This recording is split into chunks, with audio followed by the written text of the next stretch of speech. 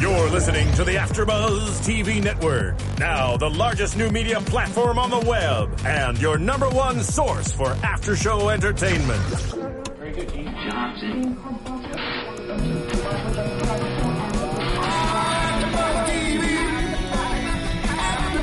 From the AfterBuzz Studios in Los Angeles, California, presented by Maria Menounos and streaming live thanks to Akamai Technologies, this is AfterBuzz TV's Murder in the First After Show.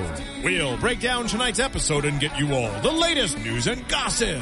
And now, another post-game wrap-up show for your favorite TV show. It's AfterBuzz TV's Murder in the First After Show.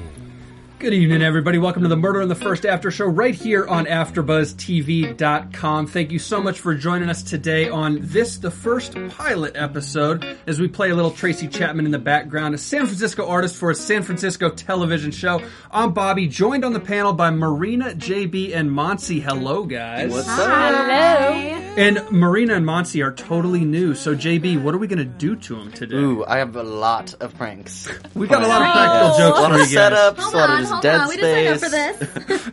Hey guys, speaking of that though, because they're new, if you're new to AfterBuzz, if you're right here for Murder in the First, and this maybe is the first show you've ever seen on AfterBuzz, if you're listening on YouTube, please hit, or watching on YouTube, please hit subscribe, and if you're listening on iTunes, you can do the same thing, hit subscribe, rate us after you like the show, hopefully you like our after show, I think we're going to do a good job. Oh, yeah. And I before have a we good get feeling. going, I do have a good feeling too. Before we get going though, remember our boss, our fearless leader, Maria Menounos, has a new book out, The Every Girl's Guide to Diet and Fitness. I've been talking about this book a lot the last couple of weeks. It is thick. This isn't like a celebrity. You know, like celebrities will do fitness books and it's like Right. 20 pages and it's whatever. This is not like that. There's actual information Oh, in yeah. here. No, it's a book. And ladies, the AfterBuzz bikini pool party is coming up in a month. I better start. I don't know if you've been informed. I need to. We gotta need to get get on to the that treadmill. Wink. So I'm going to take this copy for myself because there's a lot of girls at that party and I got to look good. But if you're going to a pool party too, I'm just saying. I mean, I loved her first book, so I'm very excited to read this one. Yeah, the first one did real well. She's been plugging this one a lot. I know she was in New York last week with this one. She's back in California now, I believe. This thing is out. Amazon, Barnes & Noble, wherever books are sold. You can pick up a copy, and Lord knows we got a lot here to go around. Definitely. All right, guys, let's get into Murder in the First. So we meet today Terry English and Hildy Mulligan. yes. Yes. Quite an Irish name, by the way. Right? Incredibly Irish. But whatever, that's neither here nor there. Let's start with the murder, though, because these two are detectives, and we know a little bit about their personal lives. We're going to learn more about it as the show goes on. But we start with a murder, and that's the murder of Kevin Nyers, who, by all intents and purposes, looks like just a junkie. And it maybe looks like just another murder. We learn later on that's not the case, though. The first thing that intrigued me about this murder in, what did you say, JB, the Tenderloin District? Exactly. Yeah. So the first thing that intrigues me about this murder, before the questioning, before the sort of detective work that gets done, and we'll talk about Terry and his wife later, but Terry seeing that image of his wife's dead face in the murderer's dead face. And we know what we're in for with a show like this, that it's not just a Law and Order about the case. There's going to be a lot of personal stuff to uncover here. At that point, right there, first question for you guys, good or bad? Are you more hooked that you know that there's a personal draw in this for Terry English, or do you just want to see the murder? You just want to see the detective work?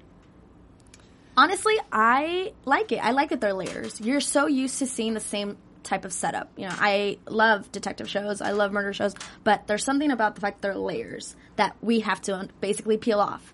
And you can only peel off so much in an hour, so you have to wait. So I'm interested. I'm not saying necessarily it was as good as I would have hoped, but I'm hoping for the best. It was the pilot. Let's see what they're going to come up with. Definitely. I mean, this is just the first episode. There's a lot more to come. There's a lot of setup. It's a new series, so we were just sort of getting our feet wet in this whole environment. I mean, I'm from San Francisco originally, so there was a lot of nostalgia there that I appreciated. The Tenderloin is obviously more of a rundown area, so that's very fitting for crime and things to take place in. Are you a social media whiz like everybody else in San Francisco? Do you have like a startup you're plugging or anything? Are you I Eric do Blunt? not. I do not have a personal jet. You're not worth a Yet, few billion, yet. whatever. I mean, Oh, it's coming. geez. We're working up. We got a startup. That's a happening. question I have about. Well, we'll do that when we get to Blunt or whatever. But okay, this is going to be interesting how they portray San Francisco, because a lot of these murder shows, a lot of these crime shows are L.A. and New York and Chicago are the big three, obviously, as they should be probably because they're the Right. big three. But this is a new one in San Francisco, and it'll be interesting to see because these startups, these apps, these companies that are, these Facebook-like companies that they can't go that far and say it, but it's something like that. This is a very sexy idea in television in a lot of ways now, and a show like this is going to incorporate that startup technology idea with a crime show, and it's interesting to see the dichotomy there. But this murder, Kevin Nyers is the man killed, looks like a junkie or an addict or whatever it is. We know that there's some kind of drug in his fridge.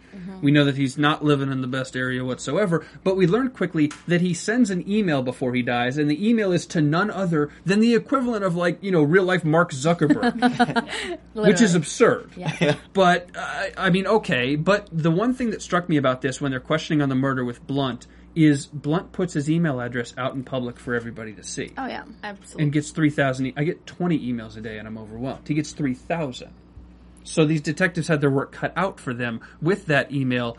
How much do you think, because Terry is printing off emails, putting them on paper, struggles and didn't know who Blunt was, how much do you think that's going to hurt Terry in solving this murder, not being a technological guy? I think a lot, considering they're dealing with Eric Blunt, who is apparently a huge person in Silicon Valley, and he owns everything, and that's what he does. Like he said in the show, he doesn't even have an office. His office is in his hands whenever he needs to.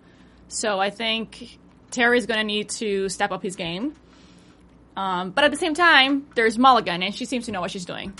So they might balance each other out. I will say, to play devil's advocate, though, one place where Terry knows what he's doing is when he questions the two little kids. We know that the witness pulled out the kids for stealing copper wire, and he goes and questions, D-Hop and Franklin, and D-Hop pees his pants because he's so scared because he's going to die in San Quentin and all that sort of stuff. So Terry knows a little bit about what he's doing, maybe old school bad guy cop where Mulligan plays good guy cop. Right, especially with kids. But I agree with Marina. I feel like the whole technology thing is going to affect him because Eric Blunt was described as a tech genius in the show. And if he can't keep up with that, how possibly can you outsmart him? Right. Plus, he was remarkably accessible for me. I mean, for such a theoretical, high up person like Mark Zuckerberg. I mean, I don't expect I can just walk into an office in San Francisco and find him. And he doesn't even have an office. He's got just a desk or whatever. I think Zuckerberg's got probably a nice office. I hope so. I do find it very strange that he has his email on his website. Right. And if you did, I feel like 3,000 isn't that much for that. If he's a absolutely huge not. guy. Imagine how much Mark would get if he had his email up there on Facebook. Contact me. All the time. Millions. Exactly. Break down his server or something. But we see Terry, and a lot of the things that Terry's going to do have to do with his wife. And so we don't want to talk too much about his wife right now. We'll cover her in a minute. But we do see that of the two detectives trying to get a relationship read on Terry, on Mulligan in English, Mulligan is maybe the more, I don't know what word I would use, optimistic or idealistic, because she's a single mom. She's got sort of different things that Terry's going on. And Terry looks at a very different worldview with what's going on with his wife, but also with what's going on in the case, and is a little more fatalistic, negative, dark. Right. And so they really do play good cop, bad cop off of each other. So it's interesting to see, and it will be interesting to see, the relationship that those two have, not necessarily with each other, but with subjects they interrogate. Like we saw at the end of the show with the guy with the duck tattoo. Right. But I'm interested to see what happens with the two of them in terms of how they work together to solve a case and who plays good cop and bad cop. Because it looks like Terry's a bad cop, but I know he's also a guy with a big heart. Right. It looks like they could switch. Oh, 100%. At any moment. I agree. Depending 100%. on the situation. I actually get the feeling that Terry is a very good and sweet guy, but he's just having this flip out because of what's going on in his life with his wife, and it's a very difficult time, and he doesn't know what to do, and he doesn't want to be home watching her die, but at work he's struggling a lot. Right. He can't get it out of his mind.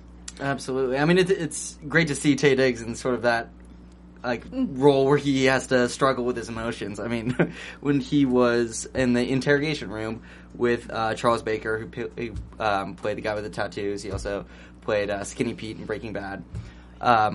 It was great to see him just give him the death stare the entire time and then just snap at the end and sort of slam his head into the table. Obviously, he's feeling overwhelmed with the emotions. It's sort of a great insight into his character, but also we don't know what the real Terry is like. I mean, he's so sort of overwhelmed by everything that's going on. It's a very different side of his character than we may see in the rest of the season. And it's a weird dichotomy with Terry. He's got enough honor to defend Mulligan when he says that thing to Mulligan, let me smell you, or whatever that creepy thing was. Right. So he's got enough honor to defend her, even though what he did was totally wrong. However, he doesn't have enough honor when he's interrogating those kids. He scares those kids to death and leaves them hanging because they still think they might be in trouble and they're going to die in San Quentin. Right. Not that that's totally dishonorable, and to us it's funny. To those kids, though, that's horrifying. Right. Oh, yeah. Absolutely. It might have to do with the fact that Mulligan is a woman, and whatever he's dealing when it comes to his wife, he's very sensitive, and I don't know. He is a sensitive guy. I will give him that. Right. My question for you guys, not to get too far into predictions with this, but the Kevin Nyers murder, first take, first look, who killed him? I mean, obviously, my gut instinct says Eric Blunt is sort of masterminding. I don't think he pulled the trigger. Absolutely. But I think he organized the killings. Just everything about his character is very reminiscent of Draco Malfoy type. Yeah. Oh, yeah. I agree. He's a puppet master. Right, exactly. Yeah. Well, and we see that with the second killing, too, because now we have two killings connected to him. Right. Mm-hmm. It's not just the Nyers murder, it's Cindy's murder, too. And we know Cindy is connected to him Yes. because he can't help himself sexually with her, and she was working for him. Right. And we see at the very end, before we talk about Terry English and what goes on with him on the phone, which is a different story, but we see before that was glossed over, is Mulligan leafing through the pictures and finding all the pictures of Cindy and Eric Blunt together, knowing the connection there. So I've got to believe that those two, detective-wise, the hammer has to come down on Blunt. He knows more than just, I've never seen the guy, I get a lot of emails. Like, we know that's a lie, but that's incredibly...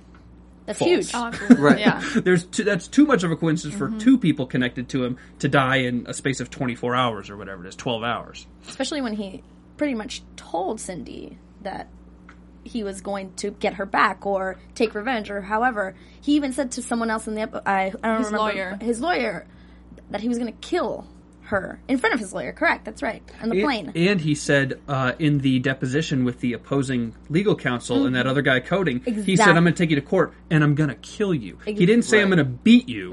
I'm going to kill you, which is a weird thing to say. You don't kill somebody in court. In front of two lawyers. Yeah. Right.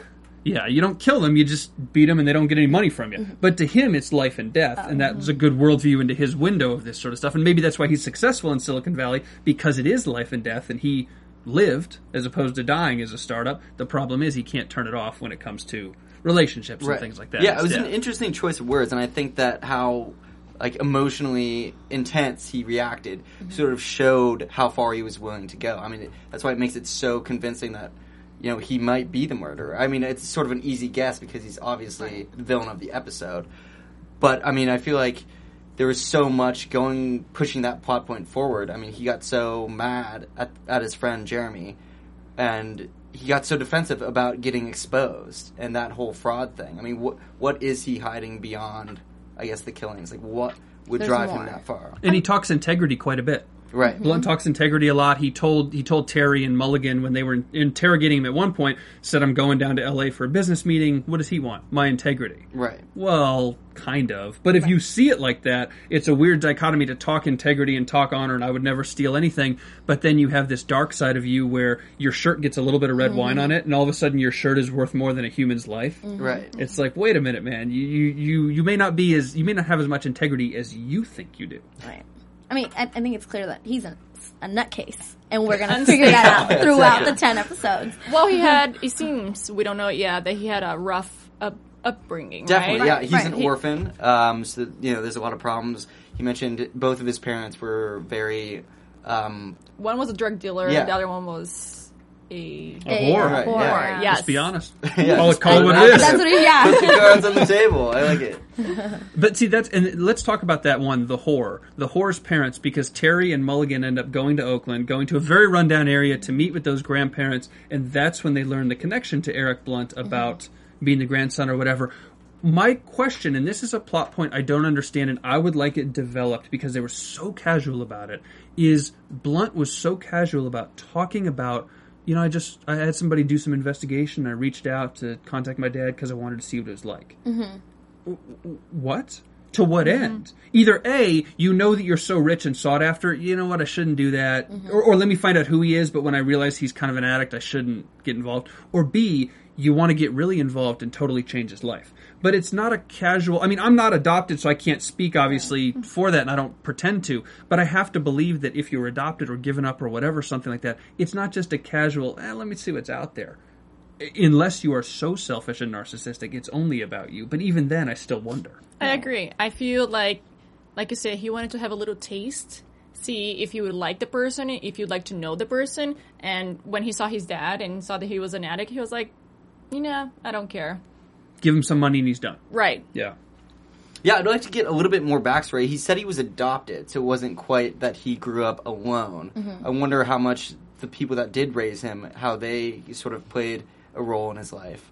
I mean, it's obviously sort of sad, and it seems like he may have had a part in killing his parents if it did go a very southward direction. I mean, he obviously had animosity building up throughout his life, not having his real birth parents around.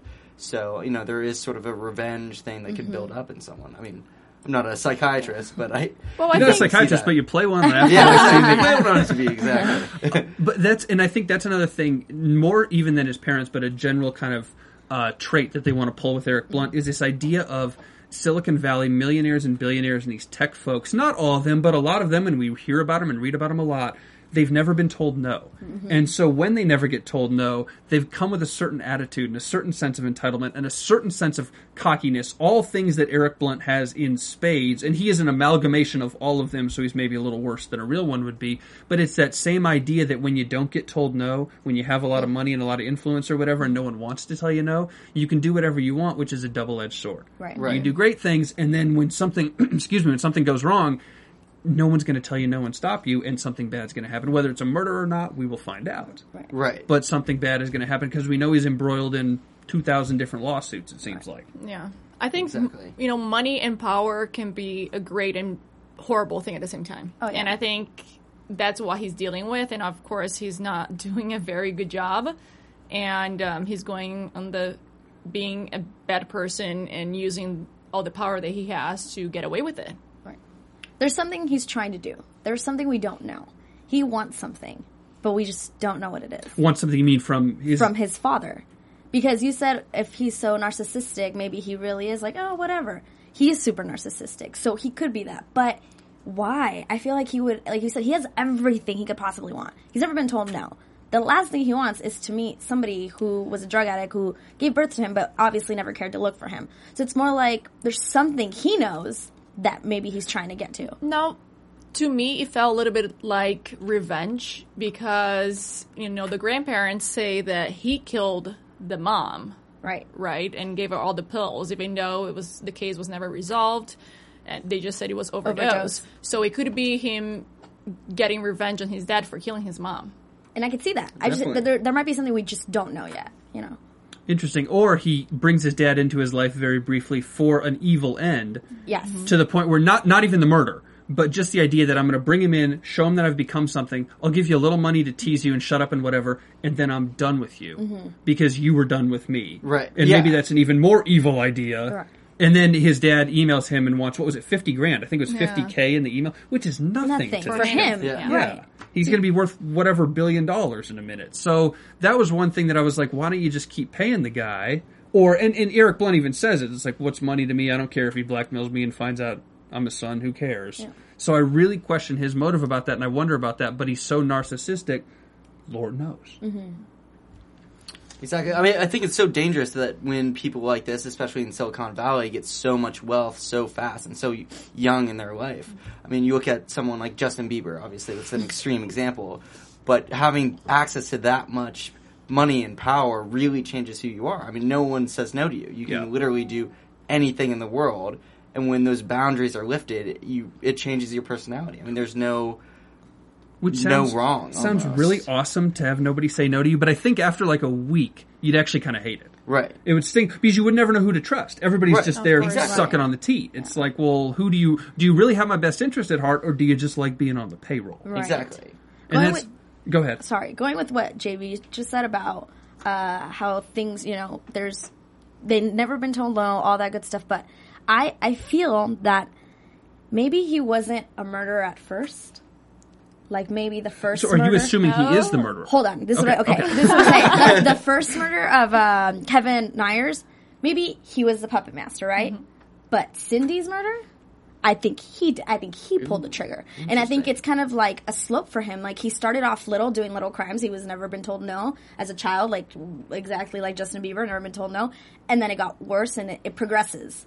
You can see the progression of how angry he gets in the episode. Yeah. So it's like, I don't think maybe he was responsible in pulling the trigger for the first murder, but I think he's responsible for the other murder. Well, and let's look at how the murders were committed. Pulling a trigger in the first murder, because I know we all watch a lot of Law and Order.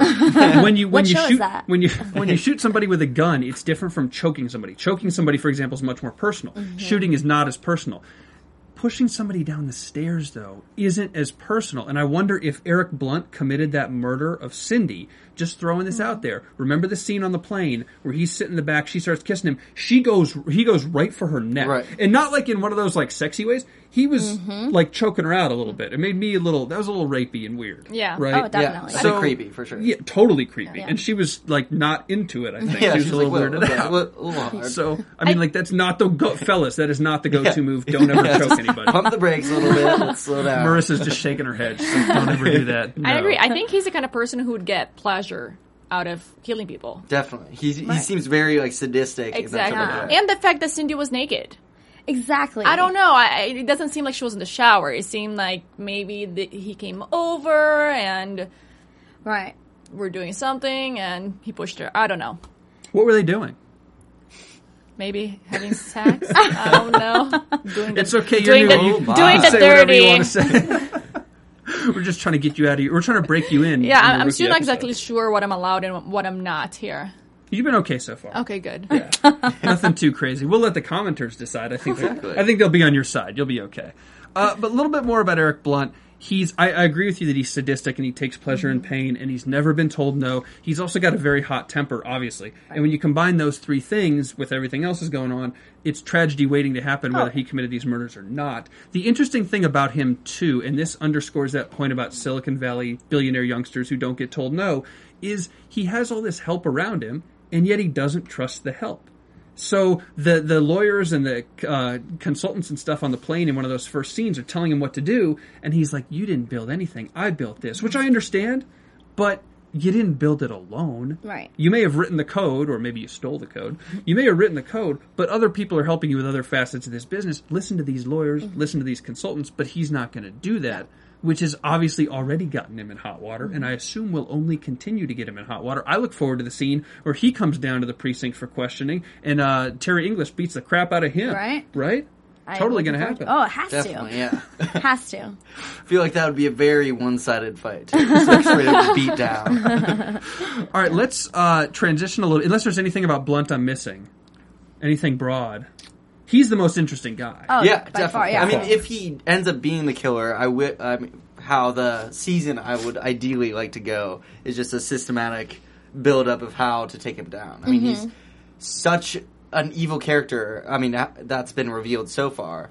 I feel like if that's going to continue, I really want to have like an epic climax. It's going to feel good. Yeah, If he's the like killer. just like yeah. yes. Yeah. I will tease my prediction. I'm going to tell you guys who the killer is without a doubt today. When we Without do a predictions. doubt. Without a doubt. Ooh. And it's not Eric Blunt. I can't wait 10 weeks Oh. from now. So we can sit here and be like, Yeah, so you'd remember be what like, you how said wrong I 10 was. weeks ago? Listen, if you see me doing predictions on some of my other shows, I am so wrong, it's not even funny. So I'm sure it's going to be wrong. But I'll make the prediction. Before we get there, though, let's talk about Terry again and his wife specifically, because this was more the touching side of this episode. And the thing that struck me is Terry seems like a controller, and we don't see it a ton in his detective work, but we see it in the hospital. When he's talking to the doctor about clinical trials and tests, and the doctor's like, dude, she's dying. Take her home. Let her have some say in her death. You can't do anything anymore. And his wife has a very dignified way of dying, and he can't handle it at all, which is so weird to me because he's a detective who sees a guy's brains blown out. And then he turns around and can't. Not that I'm making light of his wife dying, but he handles it so poorly after seeing what he sees every single day at work. Because it's his wife. Yeah. Right. Sure, but still, you'd think you would know a little bit of But not I think- accepting it, but I mean, not being okay with it or accepting it, but at least being able to live through it and support her. He's not supporting her very well. He's just not. Well, I think because of his job and everything that he sees on a daily basis, he's become emotionless. Like, he has no emotions when he sees dead people, right? These murders. So for him to see somebody who's close to him dying, I think he doesn't know how to act, you know, because he's always so cold when he's doing a case and he see everything, and now... Right. That's a really good point. Right, I think he's very desensitized to a lot of like graphic murders and things. This is a little different because it's prolonged suffering. I mean, it's not just one crime scene where someone's dead and it's sort of a soulless body. This is his like one true love that is slowly like deteriorating, that he watches, and it's not like, you know, something happened that he sort of figures out how that happened. It's he's watching this live, like, go down day after day. Like, it's something he can't and it's escape. Completely out of his hands. Yeah, Like, it's nobody's fault, Right. you know? Like, she has cancer, and he can't do anything about it. There is no person he can blame. He can't, you know, try to find out what happened, or Right. it's just done. But the thing that's crazy about this to me is she is so okay with it. She makes jokes about it. She's very resigned to the fact. She doesn't seem depressed or scared of it or whatever. She's accepted it, which would make sense probably in her position. I think a lot of people would find themselves that way.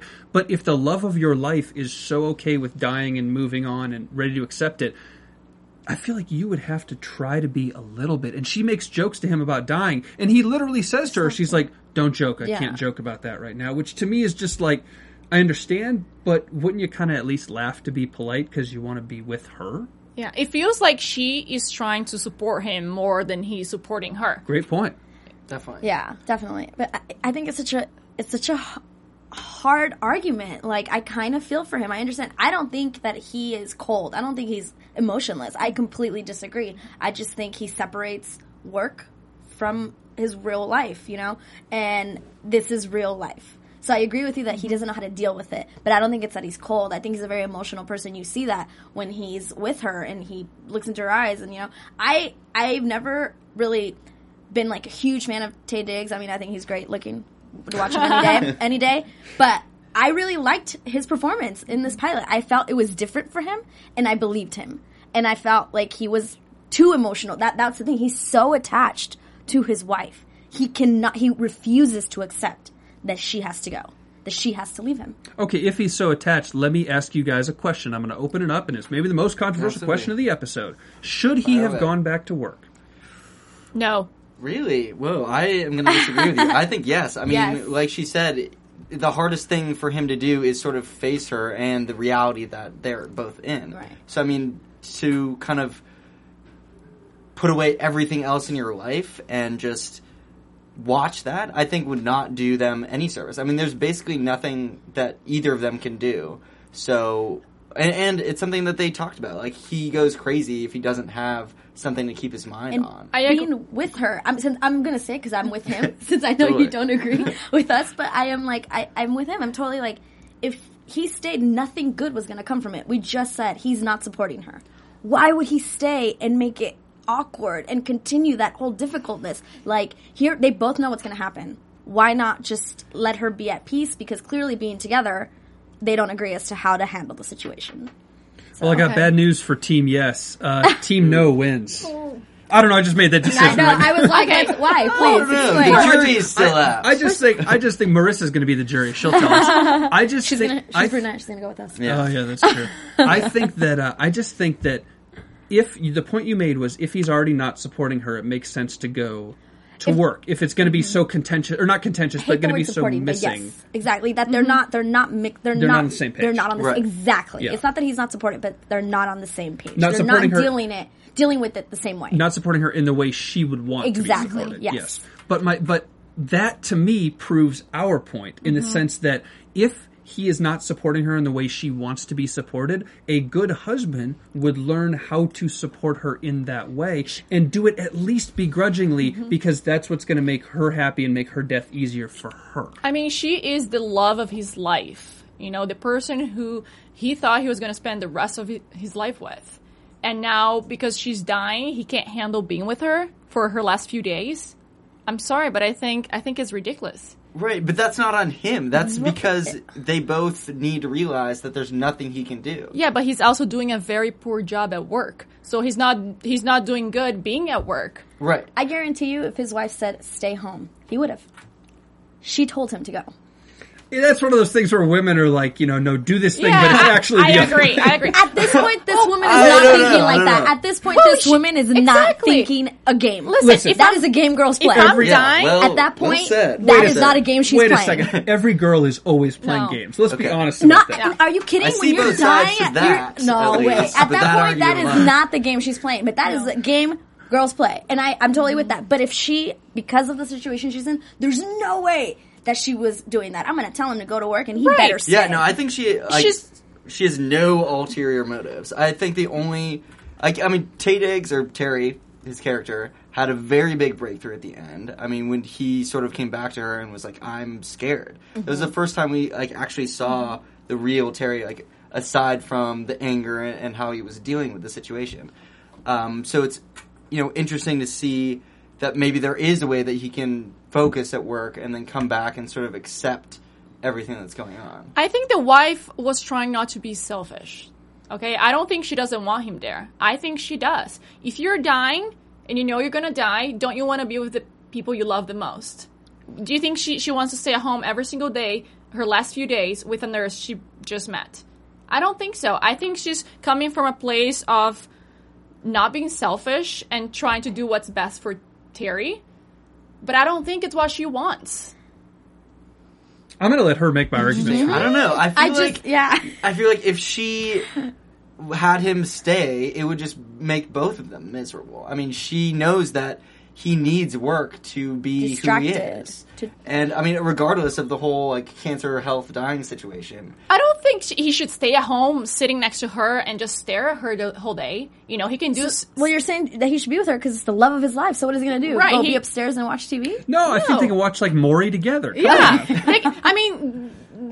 The best part of the show, in my opinion, was both of them reminiscing his 30th birthday, I think. Yeah. And the roller coasters and stuff like that. Right. When she fell in love with him, and it's something that would be beautiful for them to do before she dies. They could talk about their life together and the things they've accomplished.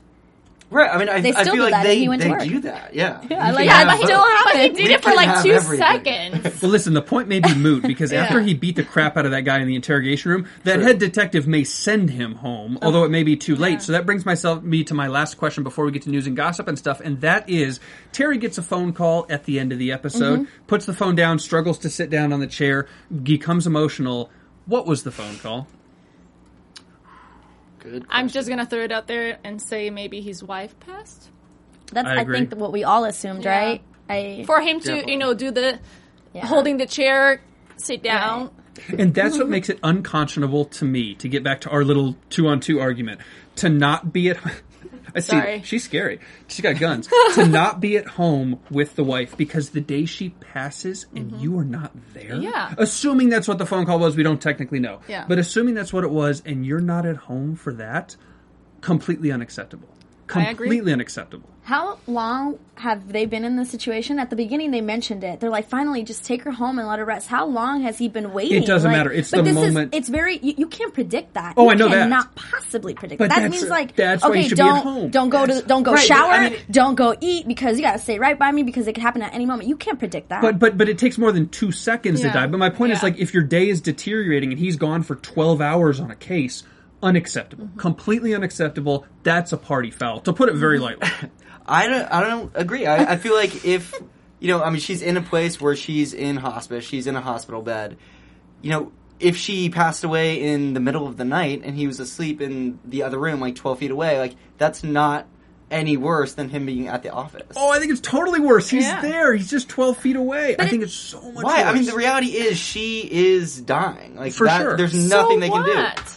Well, yeah, so, they should, every moment between them should be positive. It should be something that they both enjoy. And I feel like if Terry is being forced, or not, if he's staying home when, his mind is racing and there's nothing for him to do, he's just literally watching his wife die. Yeah. Which is tough. That's not I agree. healthy. I totally agree with that. But it's not about him. It's about her.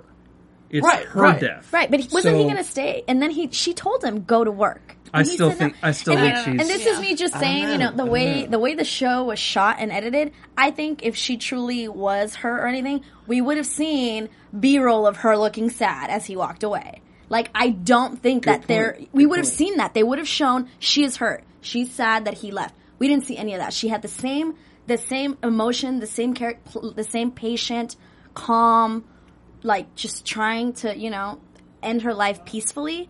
The same character the entire time. I agree with that, but the problem is we've never established, because this is the first episode, we haven't established that she has reached some sort of higher metaphysical consciousness, not weird meditation enlightenment, but the idea of when she's near death, and when people have talked and written about this, being near death, having this calm and having this sort of lucidity with their life and stuff, that may be true of her, and I think you're right because that is how they shot her, but we don't know that in her story. So when you look at the universal truth that we would hope to see in any good television show, the universal action when your wife or husband is dying is you're gonna be there.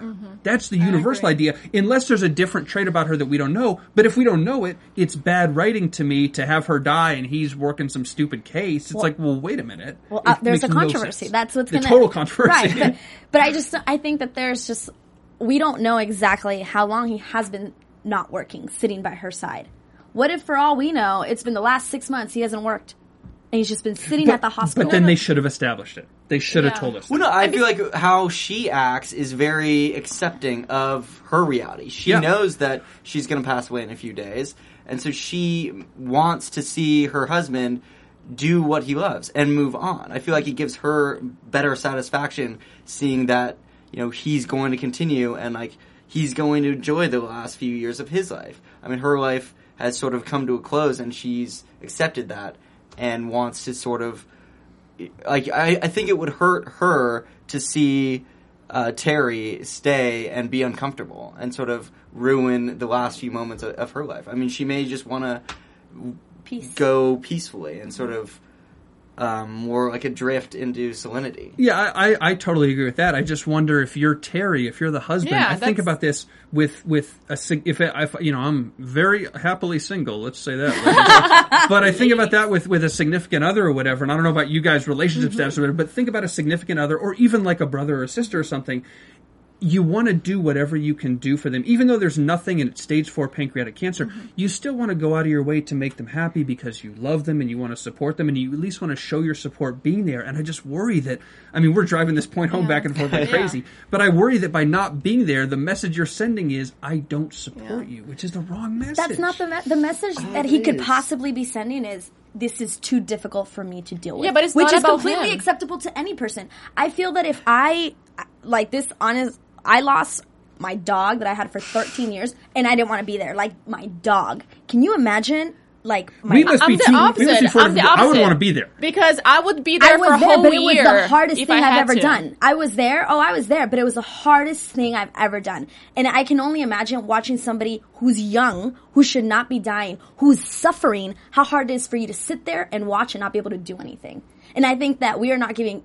You're assuming that if you were in his position, you would be there, right? But I 100%. can't. I don't I know. know I I don't would be know. there. I don't know if I would be there or not. I have no idea how I would feel in that situation. I think it's such a gray area, and we just have to, I guess, wait for the show to unfold because I know if he was with me, anybody that I love, I don't care how miserable I would be sitting there a week, a month, a year if I had So to. you'd be miserable watching them. I would because I know that they would be gone after that, and I know I will have wished to have spent the most time I can with them before they leave because I'll never see them again. And I think you're looking at misery from the wrong state. It's not, and I don't know if miserable is even the best word. It's not Yeah, that I'd it's be not- miserable sitting with them. No, absolutely not. I'd be happy and Upset. honored and upset about the situation, Yeah. but very happy to spend every moment and cherish every moment with them. And so Exactly. when I see Terry English walk away from his wife to go to work, that may be what she wants. I'll take her at her word, and she's not playing games on her deathbed. That's cool.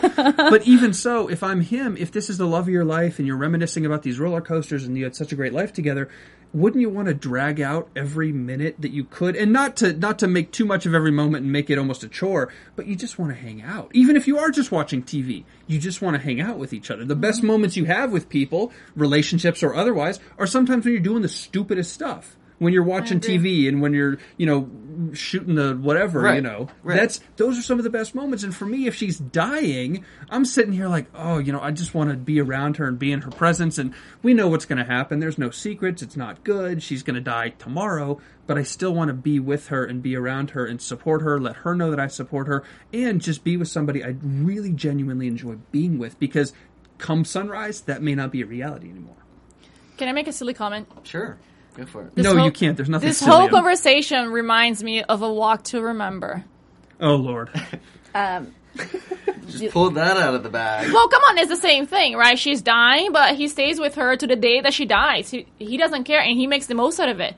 And you know why that is? Because Shane West is a real man. I don't know. I feel like we're going about support in the wrong way. I mean, just speaking personally with my girlfriend, it's just communication and it's sort of understanding each other's needs. It's not always, being together and doing everything together. I mean, I go to my work, she goes to hers. Like, there's certain needs that we need to do, apart from each other.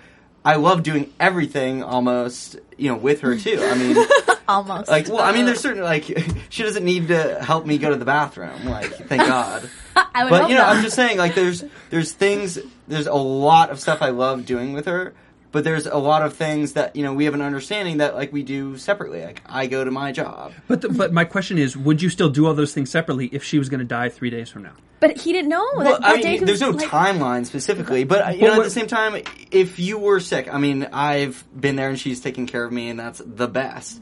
But if you're trying to sleep and they're sitting there watching you or holding your hand, it might be harder. So it's sort of creating the communication, and I feel like she honestly told him, you should be doing your work. That's what makes you happy, and seeing you happy will make me happy.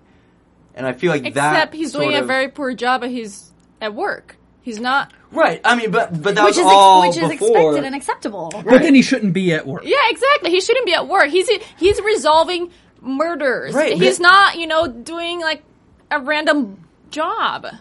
But he shouldn't have been at work because he wasn't accepting the situation. He said, I'm scared. He was fighting that. That was preventing him from doing a good job. Now that he's opened up, maybe in episode 2, we'll see a little bit more effectiveness in the workplace. Good transition. We're going to make that our question of the day for you guys on YouTube. So if you're listening on iTunes, go on YouTube on the video and comment. If you're already watching, hey, you're already there, comment below. The question basically is, was Terry right to go back to work and to not support his wife who is dying and may at the end of the episode be dead? We don't know for a fact, but it didn't look good. Let's get into a little news and gossip. Let's. AfterBuzz TV News. I think none of us expected to take 15 minutes to talk about that one thing. But Yeah, that's that was, I don't that was think a great so. discussion. That's what Yeah, happened. For all of you watching this on YouTube, this side. Who won? Vote right side of the screen. Here's The brunettes. let me put it this way. This side's taller. Well, Well, that's your true. seats are high. Tall side, short side. It's movie magic. true. people. It's Movie magic. All right, we got 2 pieces of news. They're both about Taye Diggs, because why would you ever do news about anybody but Taye True. Diggs? Very good Preach. point. First one, he says that movie studios hold black films to a double standard. Did a very interesting interview last week. He said that movie studios, quote, judge one quote-unquote black movie on how other black movies have done, even if they have nothing to do with each other. And he went on to say about black movies with black directors or writers or just actors, quote, we've definitely come a long way, but we've got a long way to go. It's too bad we can't do well on our own merit when it comes to the studios. They don't like to take risks, and unfortunately, we are still considered a huge risk, even though I don't think we are. Before I open that up, for what it's worth, Diggs' recent movie Best Man Holiday was profitable at the box office, grossed $70 million. So judging by that quote-unquote black movie, I think that's a market that does pretty well. My question for you guys is Diggs right to speak out? Is he right about this in the industry? Do more people need to say this about minorities or women or whatever in entertainment?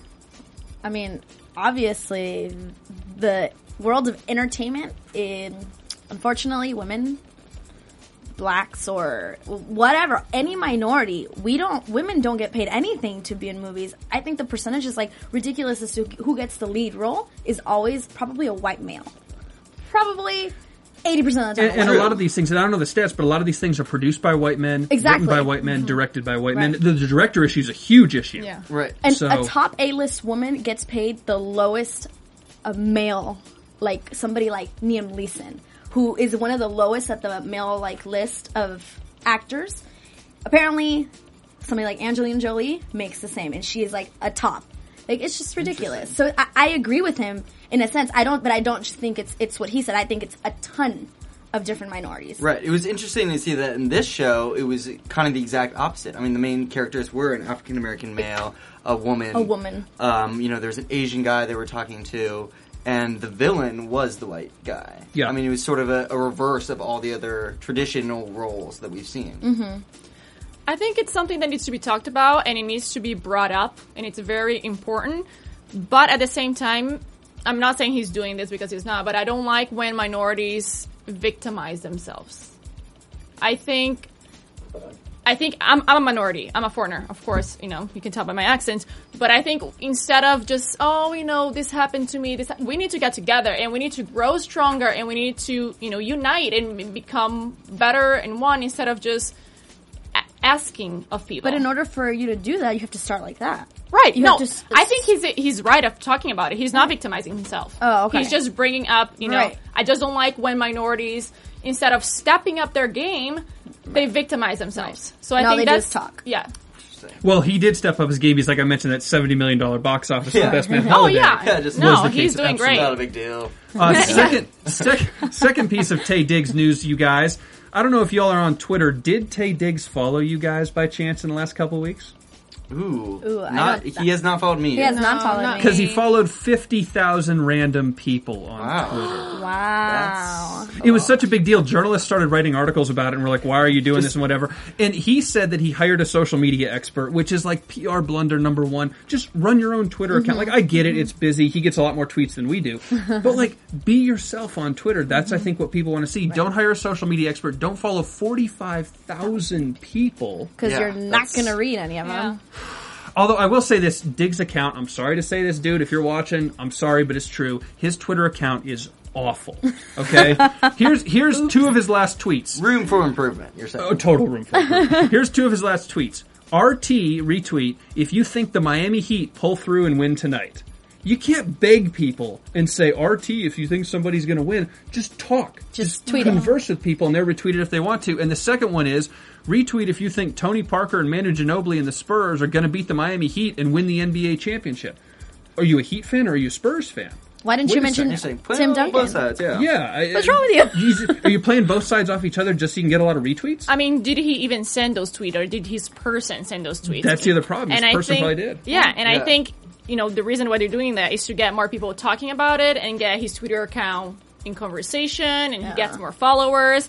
But the truth be told, we don't even know if he likes any of those teams. I agree. I was just going to say that. I was like, for all we know, he's a Clippers fan. Go Clippers. And listen, he's a guy. He's a theater guy who really follows the Tonys. And on one of the nights when the Tonys happened, he was tweeting about basketball. And a lot of his theater and actor kind of followers were like, "What are you doing? Why are you tweeting about basketball? That's- Tay, Yeah. what's happened? The Tonys are up." I like that accent. But all right, so basically, Tay, if you want help on your social media, fire your expert. Come on our show. Yeah. It'll blow up. We'll help Yeah. you out. You can sit right here. And listen, the Give it a four little of us Twitter will follow 101. you. All right, guys, let's get to predictions. Yeah. And now, your AfterBuzz TV predictions. All right, I've got a monster. I'll play that card at the end of the hand, though. So who would like to start predictions? Well, I'll just start with what we already talked about, that I think Terry's wife is dead. Okay. Interesting. I think this season Terry and Hildy are going to get romantically close. I think Obviously! No, wait a minute. Whoa. I think Terry and the guy doing the cleanse are going to get romantically close. Oh my After gosh. he gets close with Hildy. Oh, that's spicy. RT, if you think that's going to happen. Yeah, they had to put the master cleanse in the San Francisco show. And the Good God. online dating, too. Yes, They're like the online dating. 15 The- seconds of online dating in there. Yeah, not just online dating, the app dating. Oh, yes. Which Yeah. is a step further. And I know you guys are on Tinder. Don't even lie. I'm not. I've never I used Tinder. swiped left. I don't even know. My friend's like, I'm swiping. I'm like, what are you talking about? I have never used it either. But Yes. I know there's swiping, right? There's Right, yeah, there Yes. is. I mean, I don't need to use it, but my roommate does, and it actually works. Like, I'm seeing him just... It's very successful. Case in point right here, I love Tinder. So if you are in Los Perfect. Angeles, maybe you'll come across my Tinder page. All right. Yeah. Swipe right. Swipe right. Swipe right. Always swipe right. Gotcha. Yeah. All right, I'm going to tell you guys who killed these two people today. Uh-oh. It's Eric Let's Blunt's go. lawyer. The bald guy? The baldish guy. Here's why. Interesting. Blunt is probably not smart enough. I know he's a smart guy, but he's not smart enough in the real world to hatch this mastermind scheme. And Blunt doesn't understand how significant these lawsuits are. So the Kevin Nyers blackmailing him, it wasn't about being his dad or his son. There's something deeper there. Blunt didn't understand it or didn't see it as a threat. The lawyer does. And then Cindy having sex with Blunt and then being fired or told she was being fired, that's a huge lawsuit right there. You can't do that. Lawyer knows that this is important. Blunt doesn't recognize it as truth. The lawyer has to get rid of these guys, and nobody will suspect him because it'll go back to Blunt. And if Blunt gets put away guilty, oh, guess what? Blunt treats the lawyer like crap anyway, so the lawyer walks free. I think the lawyer is the murderer. Interesting. That's I mean, so interesting. that sort of opened up an idea in my mind, not for the lawyer, but the pilot. I mean, there were a couple shots made him sort of suspicious. He knew right away when the flight attendant wasn't around, like went right to her house. Like, it seems there may be some more than meets the eye with him. Yeah, there might be some overlapping. Right. Yeah. I also love that the actor Steven Weber is the pilot because he had one of his big breakthrough roles on the show Wings. Yes. So he was a pilot there. It's a nice little circle, bringing it back. Little circle of life. Yeah. All right, guys. Speaking of Twitter, not Tay Diggs, what are your Twitter accounts? Where can you find you on Twitter, Instagram, whatever? MySpace, maybe? Oh, man. Bringing that back. Yeah, not MySpace. You can find me on Twitter and Instagram at Rena Brazil. Ooh. Nice. You can find me at JB_Zimmerman on Twitter and Instagram.